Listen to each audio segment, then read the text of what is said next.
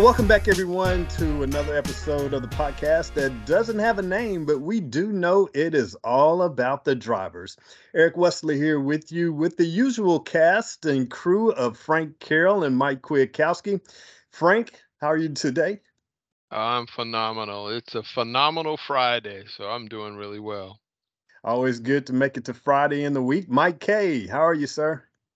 I'm hanging in there, Eric. I'm glad it's Friday myself. It's been a crazy week, but it's been a good week. Got a lot of things accomplished this week, so just glad to be here and looking forward to the weekend. Never a dull moment or week at the Greyhound Enterprises, I guess we could say, because there's something new to always deal with, and probably no one better knows that than our guest. Mike, you want to introduce him to everybody? Oh yeah, absolutely. We're very lucky and honored today to have the man with two names. Is better known as Reggie Evans, but sometimes I get emails for him from Eric Evans. So I thought he had a brother or something when I first met him. It was kind of funny. Well, there's Um, nothing wrong with the name Eric. I'll attest to that. I think that's why he goes by Reggie, Eric. I think that's why That's he goes right. by Reggie. But yeah, I've had the opportunity to meet Reggie a few times. He is one of the smartest guys I think I've met at Greyhound. He really kind of gets it. I mean, it's funny. He's on our driver planning committee, which if anybody's ever worked around driver planning, it takes a special brain to do that. I also like Edgy because Reggie he really cares about the company. He gives us really good feedback. I mean, he's written me some emails, tell me about some things that are going on out there that really kind of cut to the bone, no BS about them. And he's doing it for all the right reasons. So I'm very happy and honored that he is on the call today with us. Well, good. Uh, Reggie, welcome to the podcast. thank you, and the honor and pleasure is mine. I appreciate you guys having me today. Well, before we get into the heavy questions from Mike and Frank, we always like to let our listening audience know a little bit about the guest. And so you'll just tell us a little bit about your background here at Greyhound. Well, today is what Friday, so I'm a little bit of a month short of my 17-year anniversary. I'll be on 17 years in June 6th of next this year. So 17 years driving. I've been out here on the West Coast, Los Angeles, Las Vegas most of the time, but I've had a chance to supplement to different locations in the Northwest and the Northeast a lot of times. So I've worked all over. So I have pretty good experience. Worked as a shop steward on the run committee, driver training. So a lot of different areas I've worked in to see how we work in a lot of different aspects and have a pretty good understanding of how things work. And, I try to help drivers as much as I can out there. So that's kind of my experience with Greyhound. That's a well-rounded experience. So a lot of knowledge that you bring to the table. So thank you so much for all that you've done. No problem. Thank Yeah, you. absolutely. And that training piece has become so important. That's where I've been spending the last 4 weeks in particular. Reggie, what are some of the things if you were when you're training drivers, how do you work with them to get adjusted to being a Greyhound driver?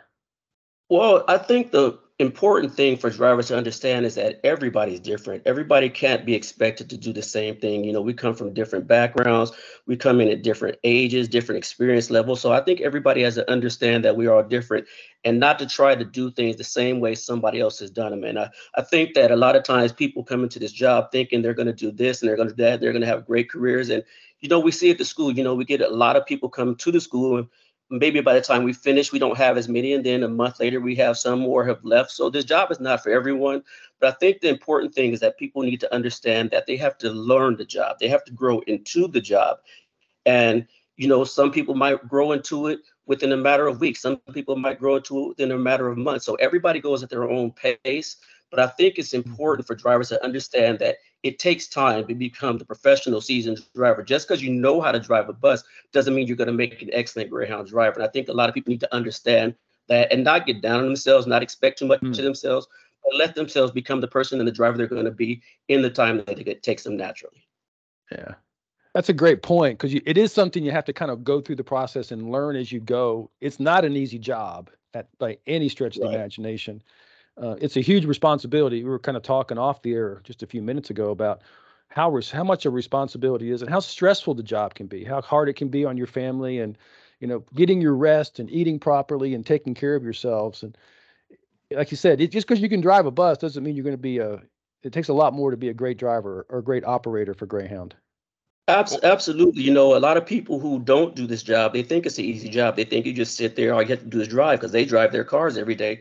But they don't realize the pressures that you have on you. I mean, you know, there's the stresses of making sure you make the right decisions at all times. Because if you make the wrong decision, you can affect a lot of people's lives, not just yours, but the 50 people on the road, the bus behind you, the people on the road around you. So you want to try to have the best information and that you have available to you to make the best decisions. Because, like I said, it is a stressful job, and you know, you're not only driving for yourself, but you have to drive for others. You have to anticipate what other drivers might do because you're the professional and you have been the one trained, and you have to be able to make decisions because if you don't make the right decision, it can impact your life, the 50 people behind you, the people around you on the road. So you always want to be alert. You want to be rested. You want to eat right. All those things that you mentioned, Mike, those are important things because those all factor into how you perform out there on the road. And if you make bad decisions, then, you know, it can be very impactful out there. And let me ask you a question about that. I mean, if you could just kind of dive into how you acclimated yourself when you first started, some of the s- challenges that you faced, and how did you overcome them to become the successful driver that you are? Well, you know, it was a little bit of a different company back then. We had a lot more drivers and things were a little bit different. But one of the greatest pieces of advice I got from my manager at the time, John Eberwine, was hey, take your time out there and don't rush. You know, you might feel like I'm ready to drive today, you know, and you might drive for an hour or two, and then you're not ready anymore. You're tired now, and a lot of times your adrenaline is going to get you through. And so he said, just take your time, relax, and if you don't feel like you should work today, don't come to work today. We can figure out what we'll do with the passengers in another kind of way, but we don't want you feeling like you have to go out there and drive because something can happen. You might feel okay those first 2 hours, but 6 or 7 hours into it, you might not be. So I think it was important for me to learn to slow down, be honest with myself. I say you're adults, you have to be honest with yourself. And if you know that you can't go out there, don't go out there. You know, we talk about go and no go at the school, and that's one of the things we talk about it in terms of what you should do when driving. But I like to add that there's times when you should not be driving. Maybe you should not be out there, and that's a no-go situation. So you have to be honest with yourselves. You guys play dominoes, or you probably heard the term "all money ain't good money." Well, there's times where you're going to feel like, you know, okay, when you're new to this job, you feel the pressure to take every call, take every assignment, you know, work every day like the other person has. But sometimes it's not the right time to be out there. And you have to say, okay, I can't go out there. Don't chase the money because the money's out there. It's going to chase you. So don't go chasing after it. If you feel like you're not rested and you're not ready, then don't go out. And what I like to say to the students is, you know, maybe, you know, if it happens all the time, you know, maybe it's a conversation that can be had. Maybe this job is not for you, or we can figure out ways to help you adjust to it. But if you try to exceed your capabilities and go out and do something that you shouldn't be doing, it's a whole different conversation that might be had. We don't ever want to have those kind of conversations. So I think for me, the best thing was learning how to just slow down, take my time, and be honest. You know, I go back to one specific instance where I was driving. This has probably happened to all of us, where I didn't remember like the last 30 minutes of driving. I was kind of like on an autopilot, and Whoa. I got home and I talked to my wife and I told her I promise that I will never do that again because it wasn't just my life. I put everybody's life in danger. And so you have to understand when to slow down and how to adjust to it. You know, with this job, you know, one day you might be driving at daytime. The next day you're driving at night. You're driving in different time zones, different mountain climates, traffic, heavy traffic, nothing. So you have Oh to yeah. understand that there's differences and just pace yourself. You have to pace yourself. Yeah, that pacing yourself is good. I mean, I never heard it quite explained that. Sometimes you do have to slow down because I could see I've been in terminal environments and there is that rush to try to get everybody loaded, get out on time. But I noticed to your point, I tend to make more mistakes when I rush. Right. Hmm. Anything I do, if I try to rush something versus, take a breath, slow down, get focused. Yeah, I'll tend to do whatever I'm doing just a little bit better. So that's a And you know that's an what that interesting is, way of Mike? putting it. Yeah. You know what that is, Mike? Because we talk about the 329 and one rule at the school, and you know you might rush through it, and there's nothing bad happens, and so you're inclined to rush through it the next time because nothing bad has happened. So you keep on doing that, and you're getting used to doing that, and so now you think it's second nature. I'm going to rush, and I'm going to cut short this, cut short my pre-trip, or cut short something else, and 300 times you do it, you're going to lead to that 29 near misses. You're going to lead to that one big instance. And so if you can cut that out, and it's hard to do because there are pressures. You get a call. You guys know what it's like. You get a call and they say, hey, the bus was supposed to leave 2 hours ago, but we had no driver. We had to wait till you got fresh. So your inclination is to rush and get these passengers out so they can make their connections.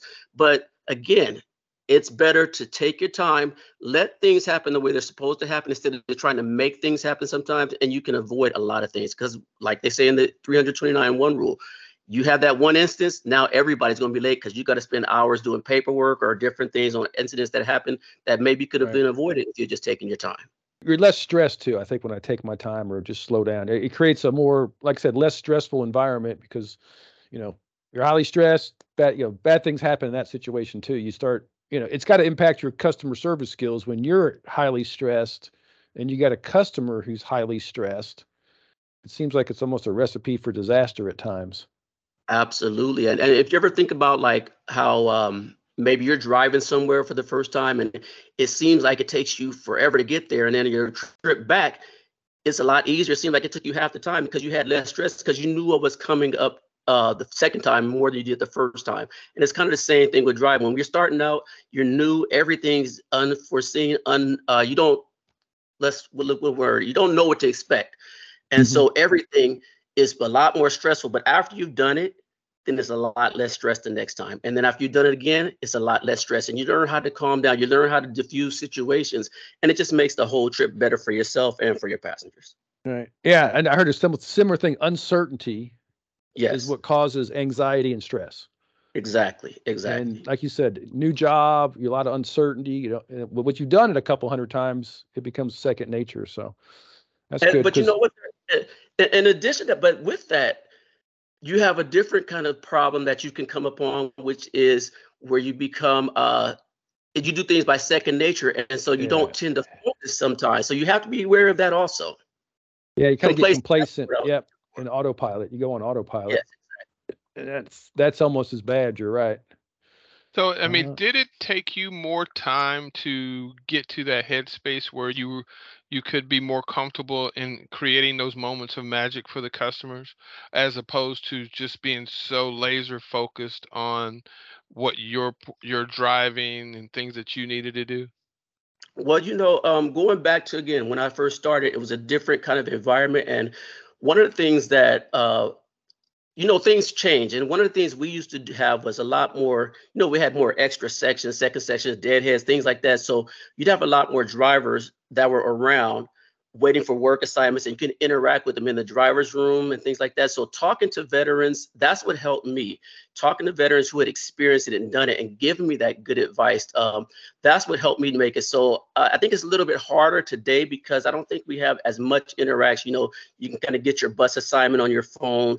You don't have to get the information from your supervisor or manager. You get your assignment, you show up at the yard, you drive. So you might not see another driver for 2 or 3 months sometimes. Whereas a lot back then, we had a lot more interaction and a lot of time to talk to and pick the brains of those guys who have been around and help you slow down. So I think that's what helped me slow down the most, was getting that information and feedback from senior drivers who taught me the ropes more than we get that today. That speaks to our new normal, right? Like Evan said, a lot of times in the past, you had way more drivers, even more equipment, right, to do what you Yes. needed to get done. And now we're in a different environment, right?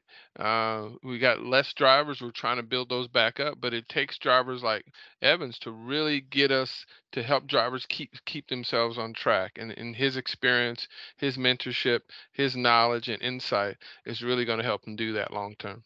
And I'm glad you mentioned the mentor program because, as we talk about how things change, we have to figure out how to adapt to those changes. And I think the mentor programs, we didn't have that then, but the mentor program for me was talking to those drivers. So as that's going away, by introducing the mentor program that we have now, that's kind of a way to get back to that. So I appreciate that very much so because it helps a lot. I hear a lot of times from students out in the field, it helps a lot being able to talk to somebody, any time of the day or night.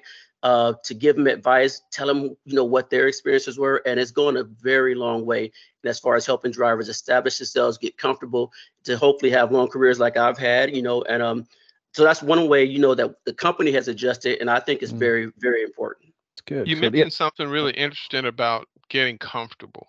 I imagine that means different things to different drivers. What do you think about that? Yeah, I mean, it does mean different things. What's comfortable for me is not going to be what's comfortable for somebody else. And that's why, I kind of mentioned that earlier. We can't expect everybody to be the same way. For me, I have enough experience, enough time in now to where I'm able to choose kind of the run that I want. So I prefer to drive during daytimes because I don't sleep well during the daytime, so I don't want to drive at night to have to sleep in the daytime. Whereas somebody else might prefer to drive at night because there's less traffic, the weather's cooler, different things like that. Maybe the passengers sleeping, so you don't have to interact with them as much for different reasons. Different drivers have different things that make them comfortable. So I think finding that comfort level is very important. Maybe it's the city you work in. One thing I love about Greyhound is that we have the opportunity to work in different locations. You can bid to one city in one time of the year, another city in another time of the year. And so you can find out what that level of comfort is that makes it easiest for you to do your job. And, understanding that, again, what's comfortable for one might not be comfortable for the other. So I think that's very, very important, finding that comfort level. And I go back to John in the beginning. What he told me was important. He said, you have to take time for your family.